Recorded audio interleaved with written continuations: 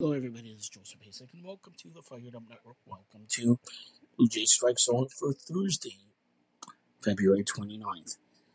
Today, the Blue Jays took on the Philadelphia Phillies in Dunedin. The Phillies shut out the Blue Jays by a score of 5-0. 5 runs, 5 hits, no errors, no runs, 4 hits, and 1 error for the Blue Jays. The Phillies are now 3-1 during the spring. The Blue Jays are 2-4. Blue Jays will continue spring tomorrow night, 6:35 p.m. in Tampa against the Yankees.